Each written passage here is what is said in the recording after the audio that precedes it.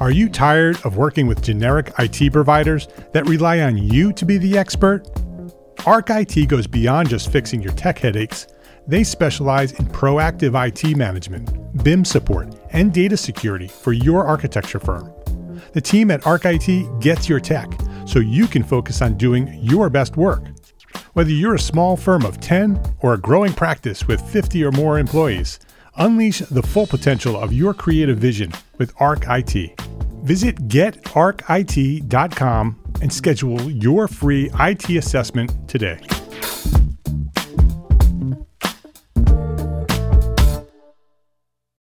This episode of Entre Architect Podcast is supported by our generous sponsors, BetterHelp and arcat.com.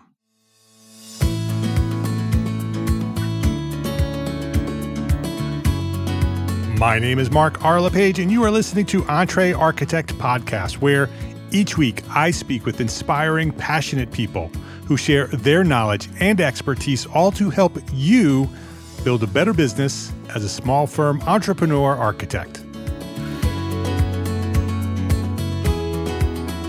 Jared Banks, welcome back to Entre Architect Podcast. I'm thrilled to be back. Jared's been here. This is his third visit back to the podcast. Jared and I have known each other for years, sort of grew up in the industry together, had similar paths, doing similar things in different worlds.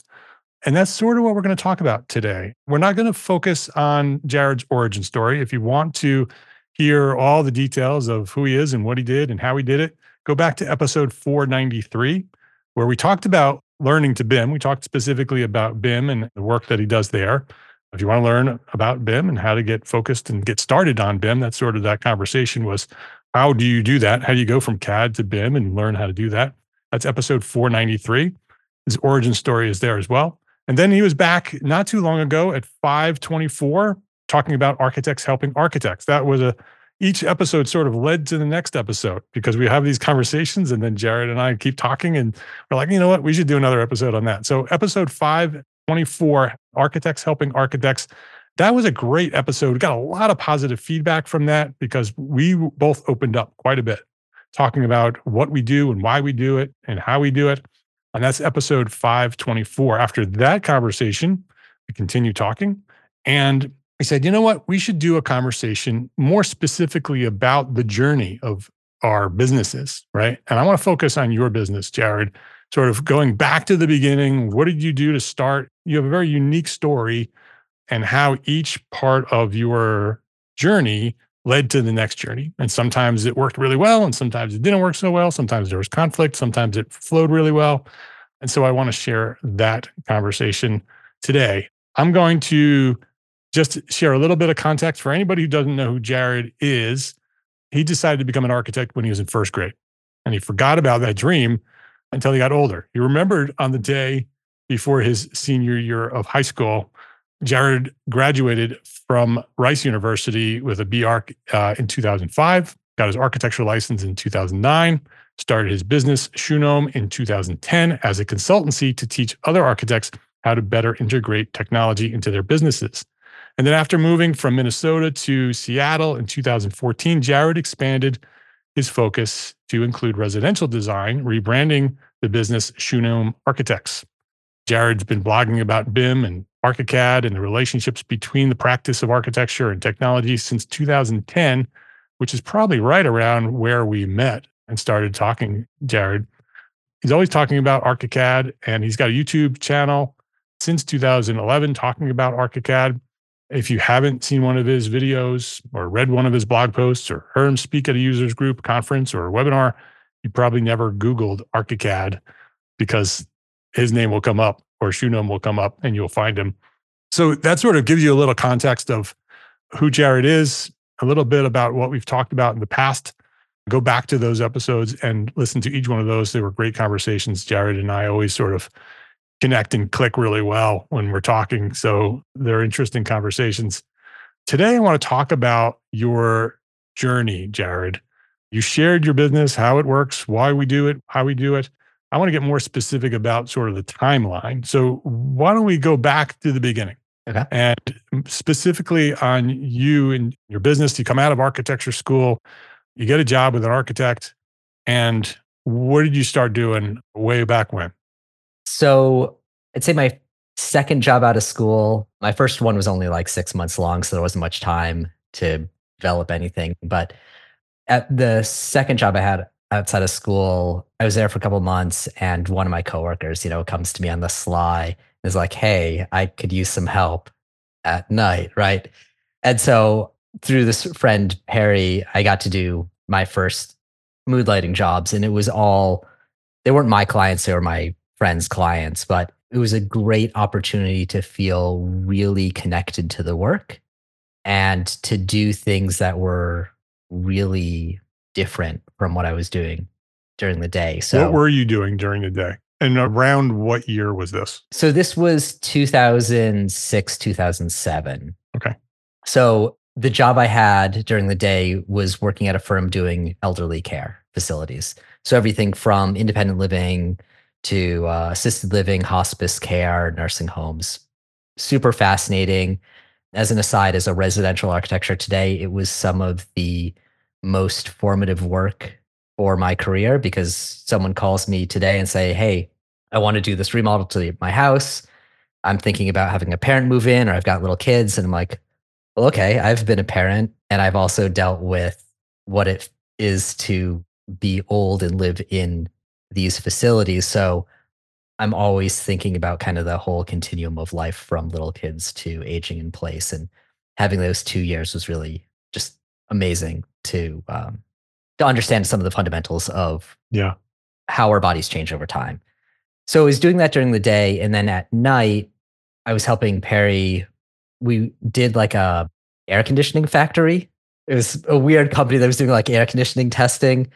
And then the most interesting thing we worked on was renovation to a Cass Gilbert church. So Cass Gilbert did a bunch of churches, I think, in the East Coast, and then also did some work in like Chicago and Minneapolis, St. Paul. And so there was this church built in like the late 1800s that the clients wanted to add an elevator, a new entry vestibule, and some other things. And so we did that. And then we returned over a couple years to basically renovate the rest of the building. So you were an intern at this point, right? Yeah, I was an intern in getting basically the moonlighting experience of being a drafter during the day and a drafter at night. Right. It was wonderful because I had this mentor who was helping me make more money. And then also he'd be like, okay, do this. And he just gave me a lot of free reign. And then I'd be like, is this good? And he's like, yeah, that's great. Everything from putting notes on a drawing or dealing with weird code issues I'd never come across before. It was a great experience. I didn't necessarily deal with any of the clients. Actually, I would say I'd never met any of the clients we dealt with, but just getting to experience these projects is wonderful. And then it's jumping ahead a little bit here, but when I was building my business here in Seattle, one of the things I did was say yes to everything. Mhm. I just wanted to get a lot of projects, right? There's this idea of like the 10,000 hour rule, right? Like you just have to do something for a long time and then you're good at it. So I thought for my business here, I was just going to try and do as many projects as possible. Didn't have to be grand. I just wanted to like be able to say I've permitted 20 projects, 30 projects, 40 projects, however many projects. And that's what this early moonlighting was doing is just getting more work under my belt, giving me more experiences. Yeah. My kids are actually all three were swimmers when they were young, but now my daughter is the only swimmer left. And all the others are off into college. And since my kids were small, one of the things I always told them was if you want to get good at something, spend more hours in the pool. Yeah. Right. And so that's what you were doing, right? You were spending hours in the pool. You were doing laps. You were doing reps, Yep. getting as much experience as you can, doing as much as you can. Were you also working on BIM and using ArchiCAD at that point? Yeah. This was a weird transition point. So this firm where I was doing the mood lighting the same time as this is the firm that I learned ArchiCAD at. So during the day I was doing ArchiCAD. And then at night, I was still using the copy of AutoCAD I had from college. So this is the one point in my career where I was doing both 3D and 2D at the same time and in two different platforms.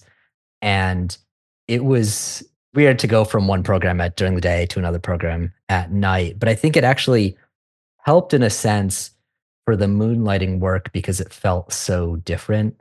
And then it was also relying on skill sets that I had in the past, right? During the day, I was, trying to advance the usage of ArchiCAD, build out our templates, and was becoming the bid manager at that time. Whereas at home doing moonlighting, it was all the skills I learned in college, just like drafting a floor plan, drafting an elevation, drafting a section, doing a detail. So it was kind of building off competencies I already had and allowing me to focus on different aspects of the job. When did you start thinking about leveraging your skills with ArchiCAD and start doing sort of that idea of training? And when did that sort of fall into your story? Was that later or did those seeds start being planted very early? I mean, I had to train people like on the job. I had to train coworkers, but the actual seeds of connecting with the rest community happened a couple years later. So that's kind of a good transition to the next phase. So I did that moonlighting, and then as I switched to a new company, I wrapped that all up. It dragged on for a couple more months because projects take time, but Yeah. I don't think I really said yes to anything else with my friend after that point. And so at the second job, there was no moonlighting. I was really focused on getting licensed and doing my day job. Yeah. And you were advancing with your responsibilities as well. Often when we first start as interns, you're sort of doing everything and whatever they tell you to do, right? You're not doing the most important work. Yep. And then as you get more experience and have more skill, you get more responsibility. And so as you move into this next position, you have more responsibility. You have to focus more on the work that you're doing. Right, right. And then I think also that as you, get to new positions, get to new jobs, there's more excitement or like I really appreciate the job I was working at the time where I was moonlighting. So I don't say anything negative there.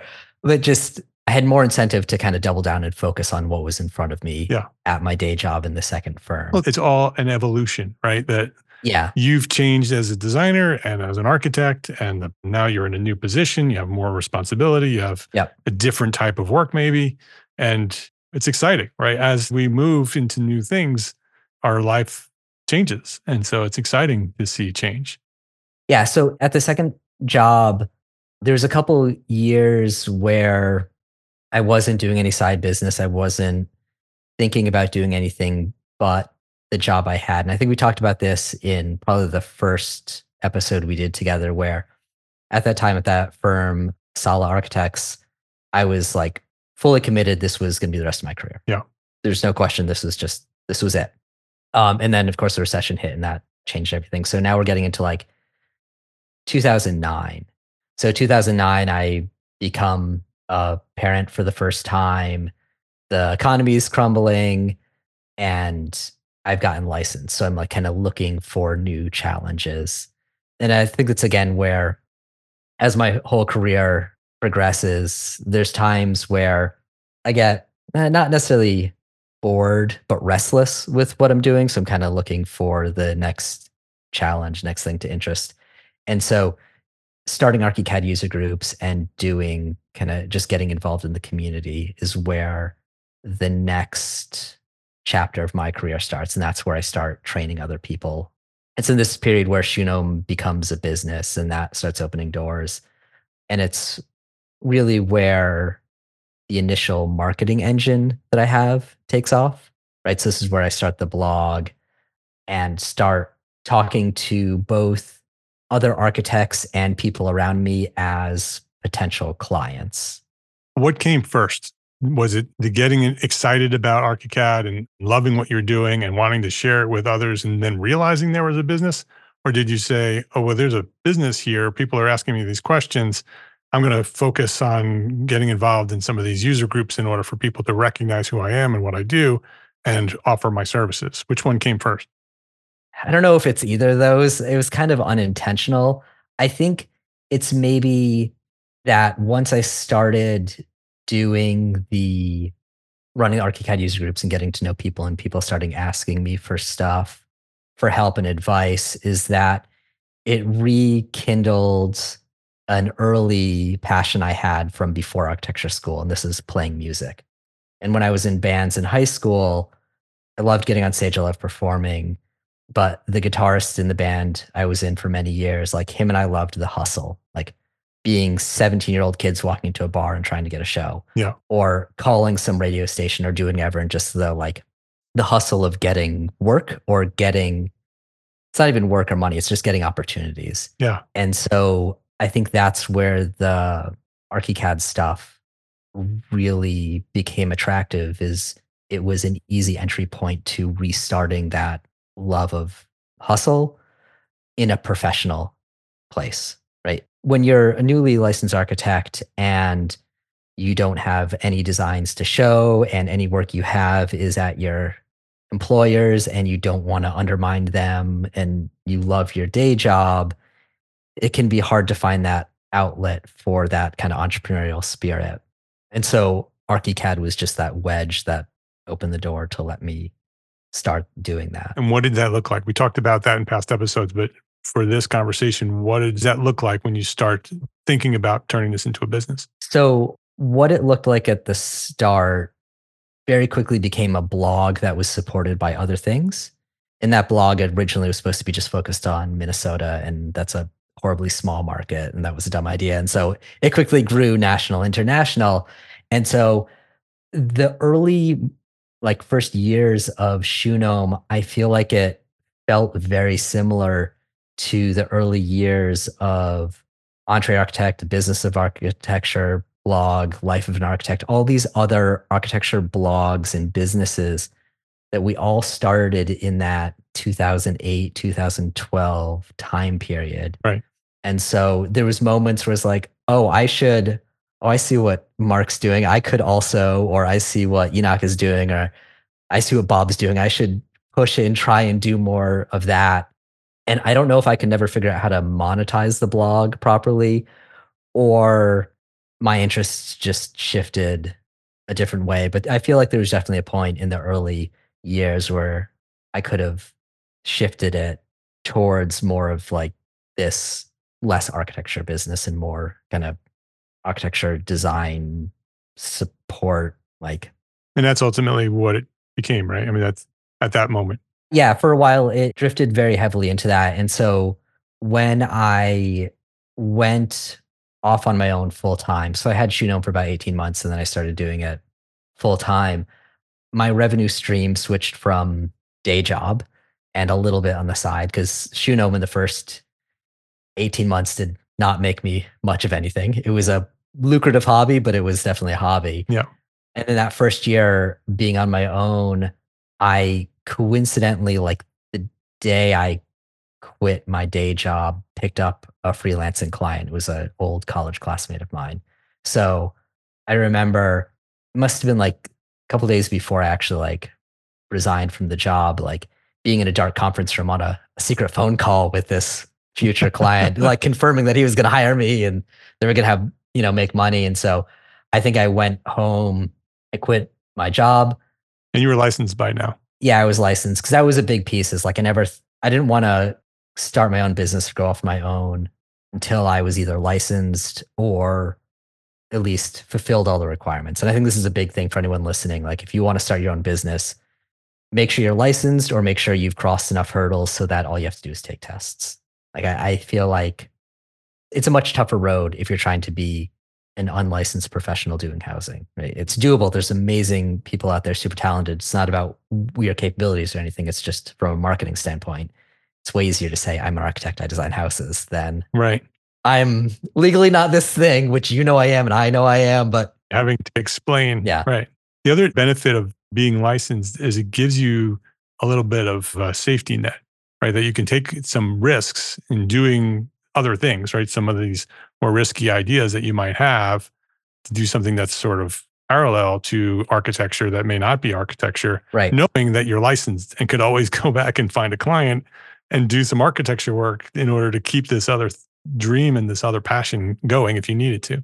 Yeah. And is for all the things that I do that are not directly architecture, being able to say I'm an architect is a nice marketing Yes. piece to it. Yeah. Yeah, for sure. And same with me with Entree Architect. I mean, even if I don't practice, being a licensed architect gives me credibility to talk about the things I talk about.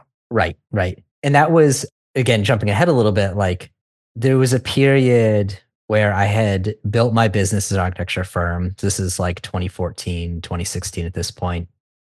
I have projects being built and I'm an architect. I feel like I qualify as an architecture firm and I just wasn't happy. And I was thinking, okay, I've done enough. I've proved that I can have an architecture firm, that I can call myself an architect. Like maybe I don't have to be this anymore. Or if at this point I pivot back to the original idea of this non-architecture firm that just focuses on helping other architects, like I've checked enough personal boxes that I can be listened to or bring the value that I think I can bring. Then stuff happened and I stayed being an architect. But there was definitely, like saying, there's definitely a period where I felt I had achieved I've achieved everything I wanted to achieve as an architect. I'd achieved enough things that I was like, okay, if I decide a different career path at this point, I'll be not full of regret. And the weight of the work that you were doing shifted, right? You Yeah. were doing architecture with a little bit of this freelance work as a consultant. And then at some point it flip-flopped, right? And you did more work as a consultant and less architecture work. Yeah. So when I left the day job to go full time with Shuno, I was doing mostly architecture in my career.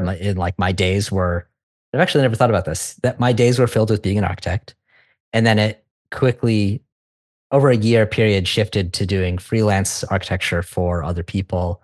And then one of the greatest blessings with growing my business was Graphisoft North America, the US based entity that sells ArchiCAD, hired me as a freelancer to write for them. And so I spent 2 or 3 years where I'd say 50% of my income, maybe or more, was coming from being a writer. So that was an interesting switch where early in my career, I made money being an intern. Then I made money technically being an architect. Then I made some money being software sales and freelancing. And then there's this chunk of time. And this is when I was living in Boston, then back in Minnesota, then back in Boston, then we moved to Washington. So there's like a 2 year period where my family was very nomadic, where the bulk of my income and time was spent writing for Graphisoft and then writing for myself. And I wrote a couple articles for some other places as well. And so it was like on this cusp of being an architect or being a writer who was at one point an architect. Let's take a quick break to say thank you to our sponsors for their support of this episode. Architects, listen up. Is something interfering with your happiness or preventing you from achieving your goals? Regardless if you have a clinical mental health issue like depression or anxiety, or if you're just a human who lives in this world and is going through a hard time, therapy can give you the tools to approach your life in a very different way. I know this community of small firm architects very well, and I see many of you struggling. That's why I reached out to this episode's sponsor, BetterHelp. BetterHelp is a platform that makes finding a therapist easier because it's online, it's remote. And by filling out just a few questions, BetterHelp can match you with a professional therapist in as little as a few days. It's easy to sign up and get matched with a therapist. There's a link in the show notes. It's betterhelp.com/architect. Just use that link, betterhelp.com/architect. Clicking that link helps support this podcast, but it also gets you 10% off your first month of BetterHelp. So you can connect with a therapist and see if it helps you. If you need someone to talk to, consider online therapy with BetterHelp. Click the link in the show notes or visit betterhelp.com/architect. That's betterhelp.com/architect. Thank you to BetterHelp for supporting this podcast and for supporting our community of small firm architects. For over 30 years, ARCAT has been providing AEC professionals with high quality and up-to-date building product information. Today, ARCAT.com is much more than a product catalog, with BIM, CAD, and specifications created in collaboration with manufacturers. Beyond that, ARCAT.com also offers lead data, continuing education resources, newsletters featuring the latest projects and products, and don't forget, detailed podcasts. ARCAT.com is truly the one-stop shop for everything architecture. try it out. Go to arcat.com. That's ARCAT.com. Where was the work that you were writing for Graphisoft? Where was that being published? They had a blog. So I was basically writing primarily for their website. And then if they had a connection with Architectural Record, I think I wrote an article or two for Architectural Record or maybe for Architect. I've got a big list somewhere where I can just look at it and smile at all the places I've written. So they would connect me with places to write. And then once I was doing that, it was easier to I wrote an article for Design Intelligence, and there was an ArchiCAD based magazine out of a Scandinavian country that I wrote some articles for. Is I think I wrote something for Arc Daily. And so once you start writing, you have this portfolio built up and it's easier to get the next thing. And it was a lot of fun. And I felt myself being okay, I could just be a full-time writer and not be an architect. But at this point, I had yet to settle down in Seattle and really get architecture clients of my own. And I felt, okay, before I just abandon this dream I've had since I was 7 of being an architect with his own business, doing architecture like a real architect does, whatever, real architect, right? That I should actually try and get architecture clients. Because at this transition period between starting Shunome and leaving my day job and writing a lot and settling here in Seattle, it was easy to get writing gigs. It was easy to crank out a blog post or record a YouTube video. And none of it was super lucrative, but it was fun and it was easy. And you write a blog post and you hit publish, and an hour later you get all these people saying they love it. Right. This is great feedback. Yeah. Instant feedback, instant gratification. It doesn't then come with a big paycheck. It's marketing. And this was this moment I had where I had built this engine, right? I was getting tons of views of my blog posts a day. I was having these great conversations on social media. I was being asked to do things, but none of it was making money or not much. And then it was all this hype machine marketing thing, and I didn't know what to do with it, or I didn't like what it was offering me. At the time, whether it was training other architects 24/7, which is not necessarily something that was going to bring me a ton of joy, or if it was just opening doors where someone wanted to hire me as a BIM manager, or it was just another opportunity to do something else for free, which was fun and built my brand and helped people get to know me and taught them stuff, but didn't yield anything. Is that when you started speaking? The first time I did a lecture was probably 2009. So I was always doing some speaking throughout all this, but it was definitely ramping up the number of talks I was doing. So we actually, when we met in person back in some year at the CRAN convention in Minnesota, right? The, Custom Residential Architects Network convention there, we both spoke, and I got a lot of, interesting feedback. That's another topic, but it was great. But that's well, I don't know what to do with this. I felt a little bit like the house cat that catches the mouse and then is well, right, what am I supposed to do with this mouse? I'm not going to eat it because that's disgusting, right? So it's actually what I didn't know then that I know now is a lot of this stuff of just putting things out there is it comes back, right? Right. And so you have to just be in this game for a long time and try things. They're investments. So at that, well, two things that came out of that convention or symposium in Minneapolis was we met. So that kind of started the connection of coming back to us talking, on the podcast. And then there was a firm there that decided to switch to ArchiCAD because they saw my talk. Fast forward a couple years, they hired me this past year to be there, to help, because basically be an external BIM manager. I developed a template for them. We just worked together to improve their processes, and I worked with them for a year. And that was, again, jumping around here, I was getting antsy with my work just recently and wanted to try something new. And I've always done consulting and I've always helped other architects. And I thought, well, I always say I want to do some of these things. Let's really try it. And here's an opportunity. So I spent most of 2023 helping this firm down in Arizona improve their processes with ArchiCAD. And it was a combination of using the software better and also talking with them about just how drawings go together and how to deal with each other and other people, kind of like the whole, all of architecture, right? It was an exciting opportunity where I was both the ArchiCAD expert and I was just an architect with 20 years of experience talking with people who didn't have as much experience and who needed this advice. And it was both wonderful and crushing.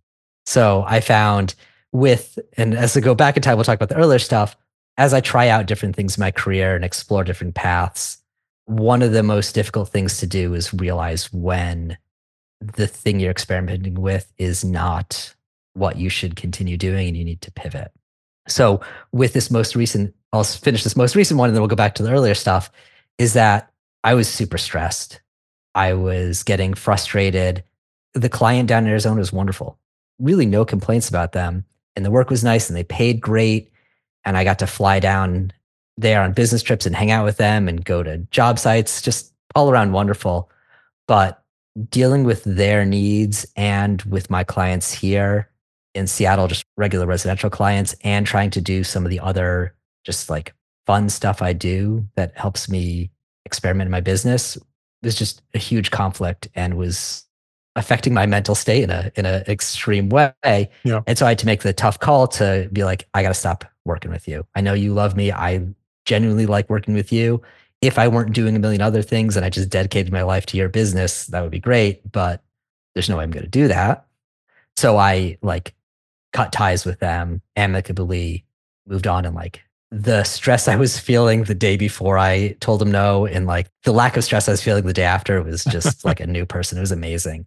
But I've learned to cut ties or to make those hard decisions because I've had to do this so many times throughout my career. I refer to it as killing the golden goose. So I worked with Graphisoft North America for a number of years. I sold ArchiCAD.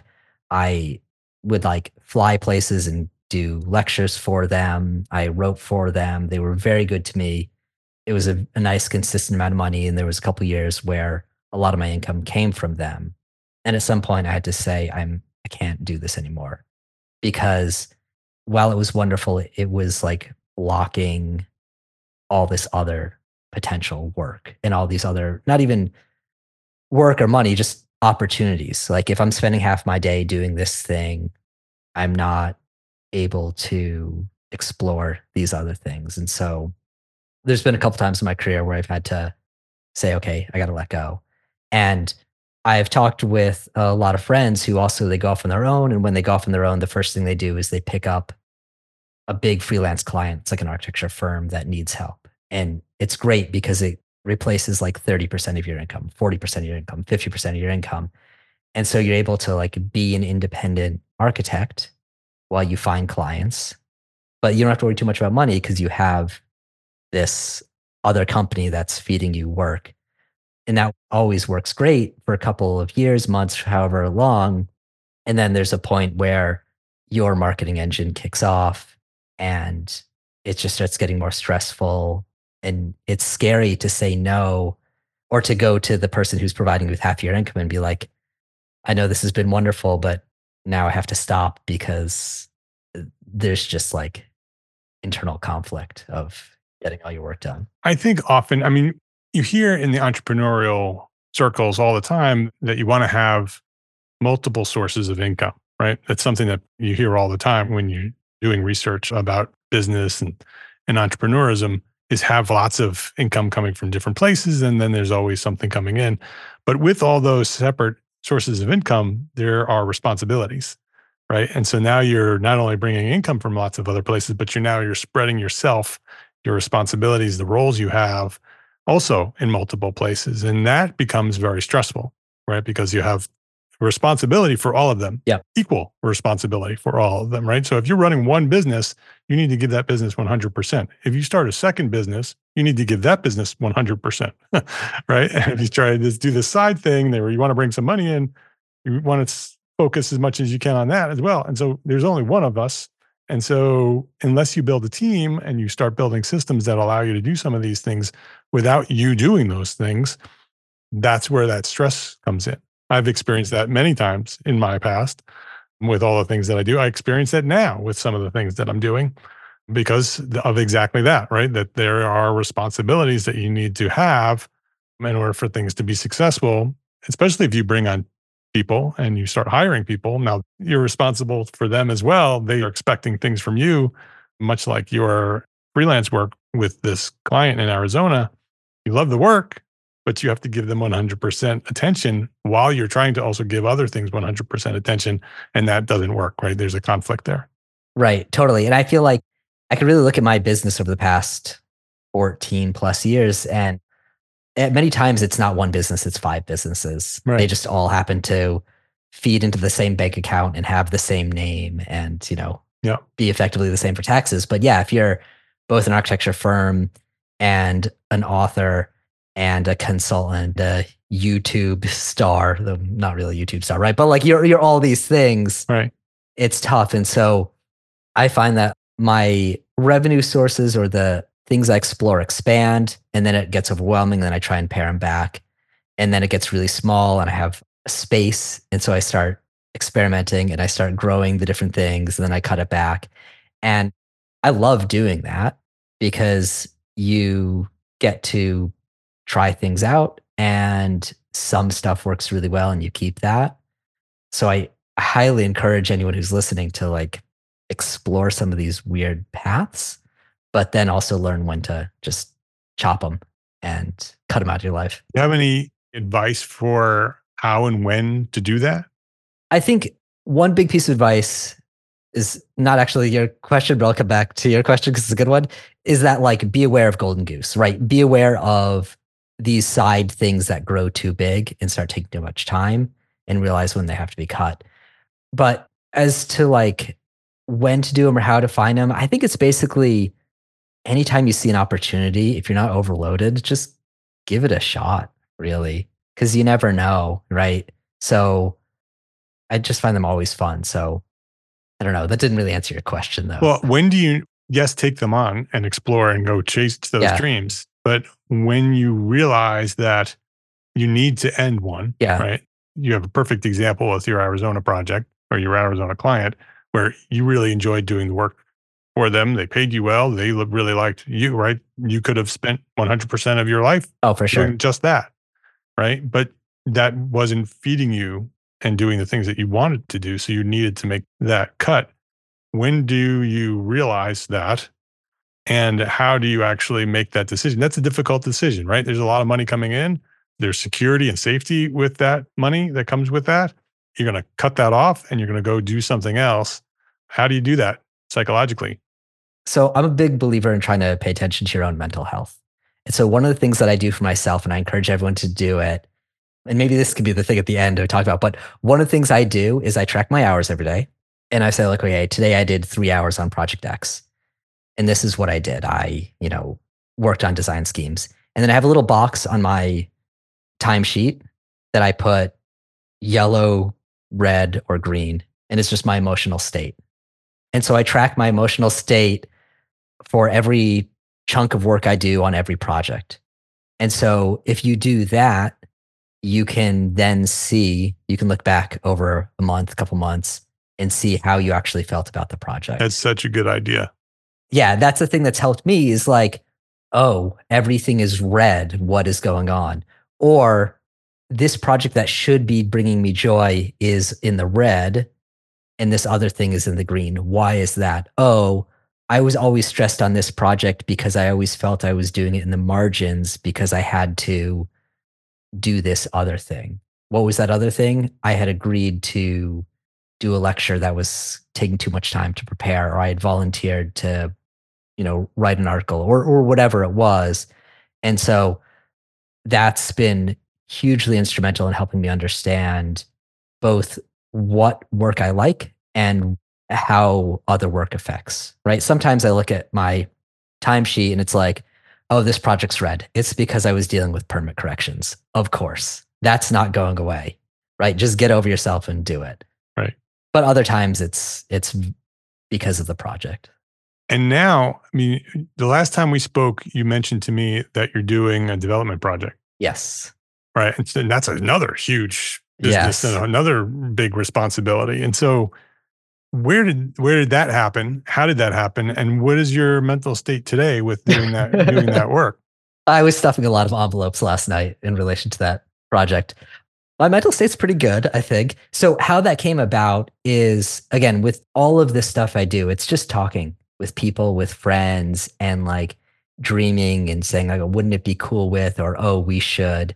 And so I have a friend here in Seattle, Carrie Westerbeck, who for years we've talked, we've collaborated on projects. He helped me get my business going here. We've just been friends for a long time. I watched him do a development project by himself, and we've just always talked about, oh, we should do this, right? It's kind of, you talk with your friends and you're like, it wouldn't be great to just like go skydiving or jump into a volcano. And it's kind of like crazy. And you never think you're actually going to do it, but you just kind of keep dreaming about it. And there'd been a couple times where some opportunities came up, and Carrie is very serious about making the transition from architect to developer and architect as developer. And I want to support that. So I'm like, anytime you need help with sorting things out, let me know. And then this one property came up that he'd already done some feasibility studies on. So we already knew it was kind of viable. And it came on the market and we went for it. Just kind of like, let's do it. We have a third friend who is a contractor. Let's just not think too hard and just dive in. So it was both 10 years of idle discussion and 10 minutes of being like, let's do this. So we did. Fortunately, within the group of three of us who are doing this development project, my partners, Carrie and Brent, have known each other for years and have done a lot of work together. Carrie is the architect, Brent is the contractor. And then I've known Carrie for a decade, and we've done all sorts of things together, both as me being a freelancer for him when I first came to Seattle, me doing ArchiCAD consulting for him, then me taking projects that he didn't want, then the two of us collaborating jointly on projects as kind of equal partners, and now as co-owners of a development business. And where that project is today is it's in permitting and will hopefully start construction in the spring. The last time we talked, I was like, oh, let's talk about revenue sources. Let's put it out till 2024 because I figured that should be enough time. This thing could get going. And it hasn't. Maybe by the time this episode airs, we'll be in the ground. But it's been 15, 16 months from the time we bought the property till today. And we've gone into debt. We've got access to construction funding. We've spent our own money. And so when I look at all the things on my list for us to talk about today of like, oh, I've an Amazon Associates on my website, right? So people can click on an affiliate link and I'll get a little money. And that's maybe like $80 in 13 years. The most recent $10 came surprisingly 2 days ago or 4 days ago, but Amazon Associates maybe $80. Development project has so far cost me money, and I have a home equity line of credit. So I've borrowed against my house to buy the property. And eventually the business will pay me architecture fees because I've been the primary architect on it. But right now it hasn't. So there's a big chunk of my income from last year, which doesn't exist yet, but will get paid in the future. So it's just an interesting thing where the development project is this totally different scale from anything else we've done Yeah. that I've done or my partners have done. I have high confidence it's going to turn out fine and will one day turn a profit or at least break even and totally be worth it for so many reasons, which I'm sure hopefully we'll talk about in a future episode. But right now, it's just cost me money, basically. But it's a huge opportunity. What I want to ask is looking back and connecting all the dots, right? How much did all of those steps along the way that we just talked about sort of lead you to this opportunity? This opportunity, if it was given to you, same opportunity, same group of friends, but at a different time in your experience, in different time in your life, maybe earlier on in the journey, how do these dots lead to giving you the confidence and the courage to proceed with a project of that scale? That's a great question. I don't think I would have been ready for this anytime sooner than kind of where we are. Whether it's having permitted so many projects in the Seattle area or watched enough of my projects be built, dealt with enough clients, had enough successful and unsuccessful collaborations with people that going into this, like, uh, I just love working with Carrie. Like I said, we've been on and off business partners for a decade, but going into this now, it's such a higher level of risk and reward that I'm taking all these lessons from all these other collaborations I've had to make sure that Brent, Carrie, and I are talking clearly and are tracking things clearly and are not being very, very diligent and wary of miscommunication to make sure that, like, okay, you understand what you're saying. Okay, you agreed to do this. I agreed to do this. Let's make sure we pay you fairly. Let's do this fairly. So the whole collaborative process of working together as a successful team is just years of experience. And then a lot of this too is having tried other random business explorations and seeing the ups and downs of it and realizing that there's going to be a lot of trough, right? That this development project is super exciting, but there was a couple months where nothing happened. There was a couple months where we thought we had funding and things got really stressful and problematic, not between the three of us, but just like finding $2 million to build a Yeah. building when it's not like, client, here's your drawings. Tell me when you Right. have the money and we'll Yeah. get to business. It's like, oh no, you have to do financial statements and get lending and do all this is immensely stressful. And yeah, just whether it's like writing a blog or doing mentorship or freelancing or BIM management or whatever, like it's all paying off with this development project. Or we'll see if it actually pays off, but it's definitely enabling us to, I think, be a high functioning team that's going to be able to handle the ups and downs of it. Yeah. We'll have to have you come back and share some of your lessons Yeah. learned on architect developer. As we wrap things up here, rather than asking my normal final question, I want to put a little twist on it, which I think may be easier for you to answer. I usually ask, what's one thing a small firm architect can do today to build a better business for tomorrow? But I want you to sort of think about your journey and put yourself back in that first phase, right? That first step when you started moonlighting. We have thousands of architects listening. Hundreds of them are probably that guy, that Yeah. architect, male or female, whoever, what you're doing, starting your firm, starting your journey before all the dots have been connected.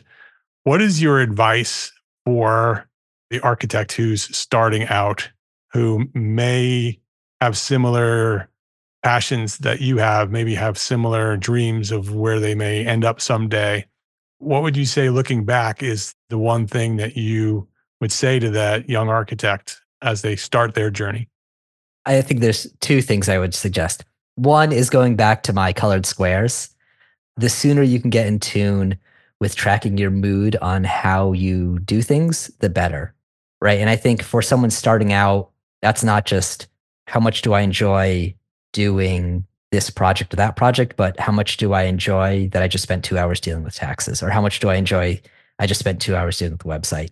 Like the faster you can get in tune with how much joy these different pieces bring you, I think the sooner you can stop doing the stuff you don't like, whether you just cut it out of your business or you more quickly get to the point where you can outsource it to an accountant, to a business manager, to whoever, office manager. Yeah. So I think one, just learning how that is. And then the second is take everything you do seriously and photograph it as best you can and then build that portfolio of every project from day one.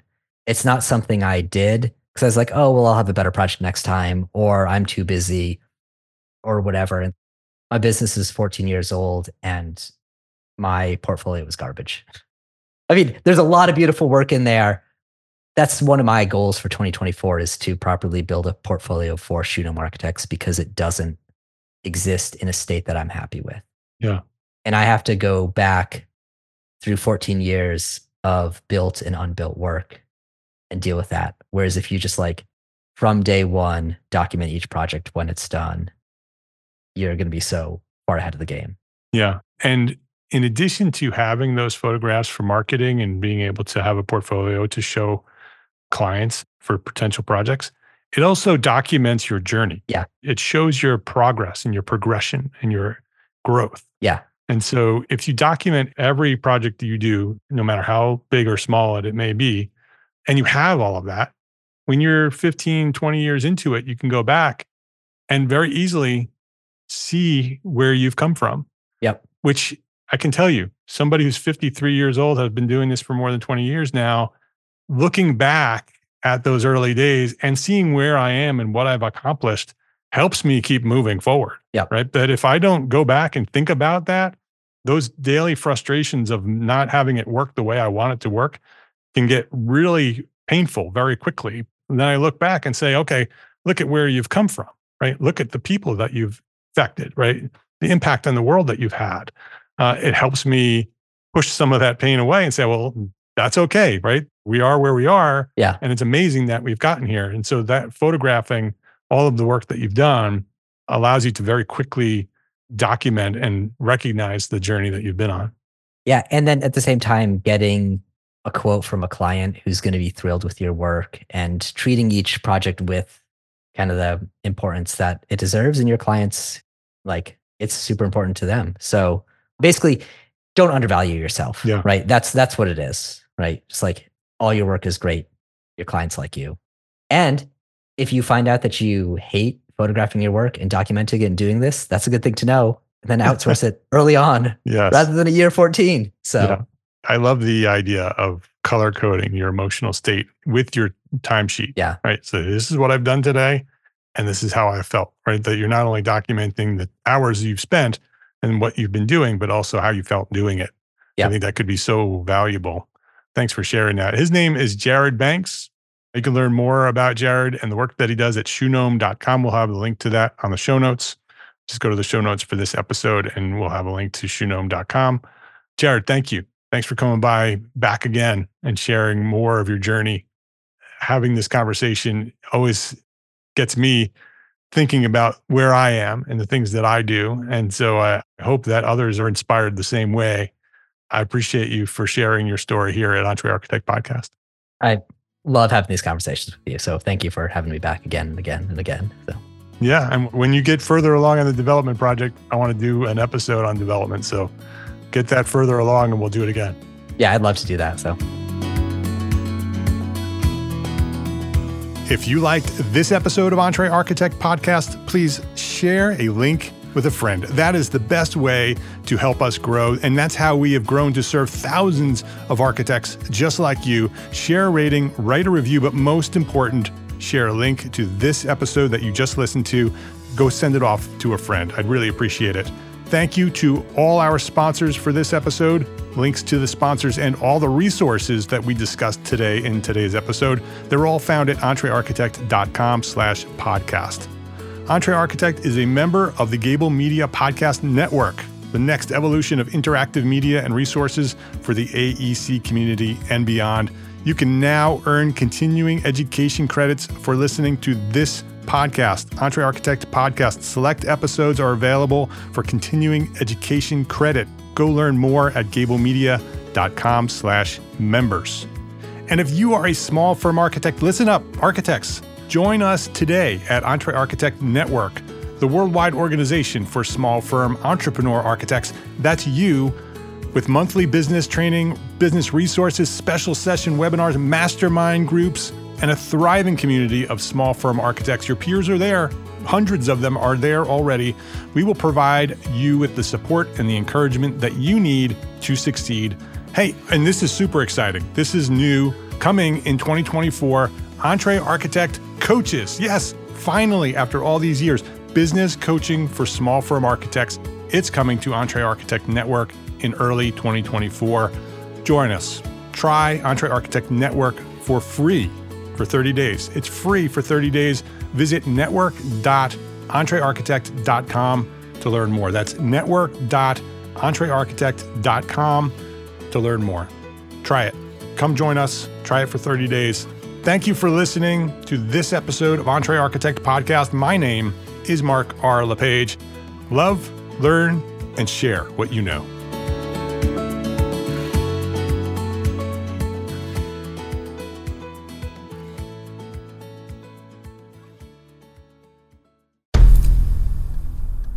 I've mentioned it to my family, but in terms of telling people like, oh yeah, we're doing this, I'm looking for projects, you got anything? I'm not there yet because it scares the out of me. Dreaming of launching your own architecture firm? Well, buckle up for a wild ride with Emerging, the podcast that shares what it's really like to start an architecture firm. Where do we begin? We don't even know what type of business to formalize as. Is it an LLC? Is it an LLP? Like, how are taxes? I mean, the list is astronomical. Season 1 featured founders Jeffrey, Lexi, and Chris, owners of Level Studio Architecture, are your fearless guides on this unfiltered journey from napkin sketches to a thriving studio. One evening, stumbled into one last dive, we sat at the bar and pondered our postgraduate futures. Amidst the conversation, a napkin became the canvas for our aspirations, sketching plans and milestones, sealing our heartfelt commitment and shared dreams. In drawing down dreams on a napkin collectively, that then, in your head, you've rooted like, oh, I'm connected to these people, like long term. The process of starting an architecture practice brims with excitement and challenges, demanding meticulous planning, flawless execution, and unyielding resilience. I kind of hate the term because it's so overly used, but I think everybody knows imposter syndrome. And I think it's so real to this day. I don't know if it's with everybody, but with me, I'm always questioning like, us, can we do this? Are we ready to do this? Are we prepared? Can we do it? Did we just decide a name? We did it, guys. Oh my The one that God. came out of nowhere? Woo! It came out of nowhere. I liked it. I saw it. Ready to turn your aspirations into reality? Follow the link in the show notes to subscribe to Emerging and chart your own path to architectural success.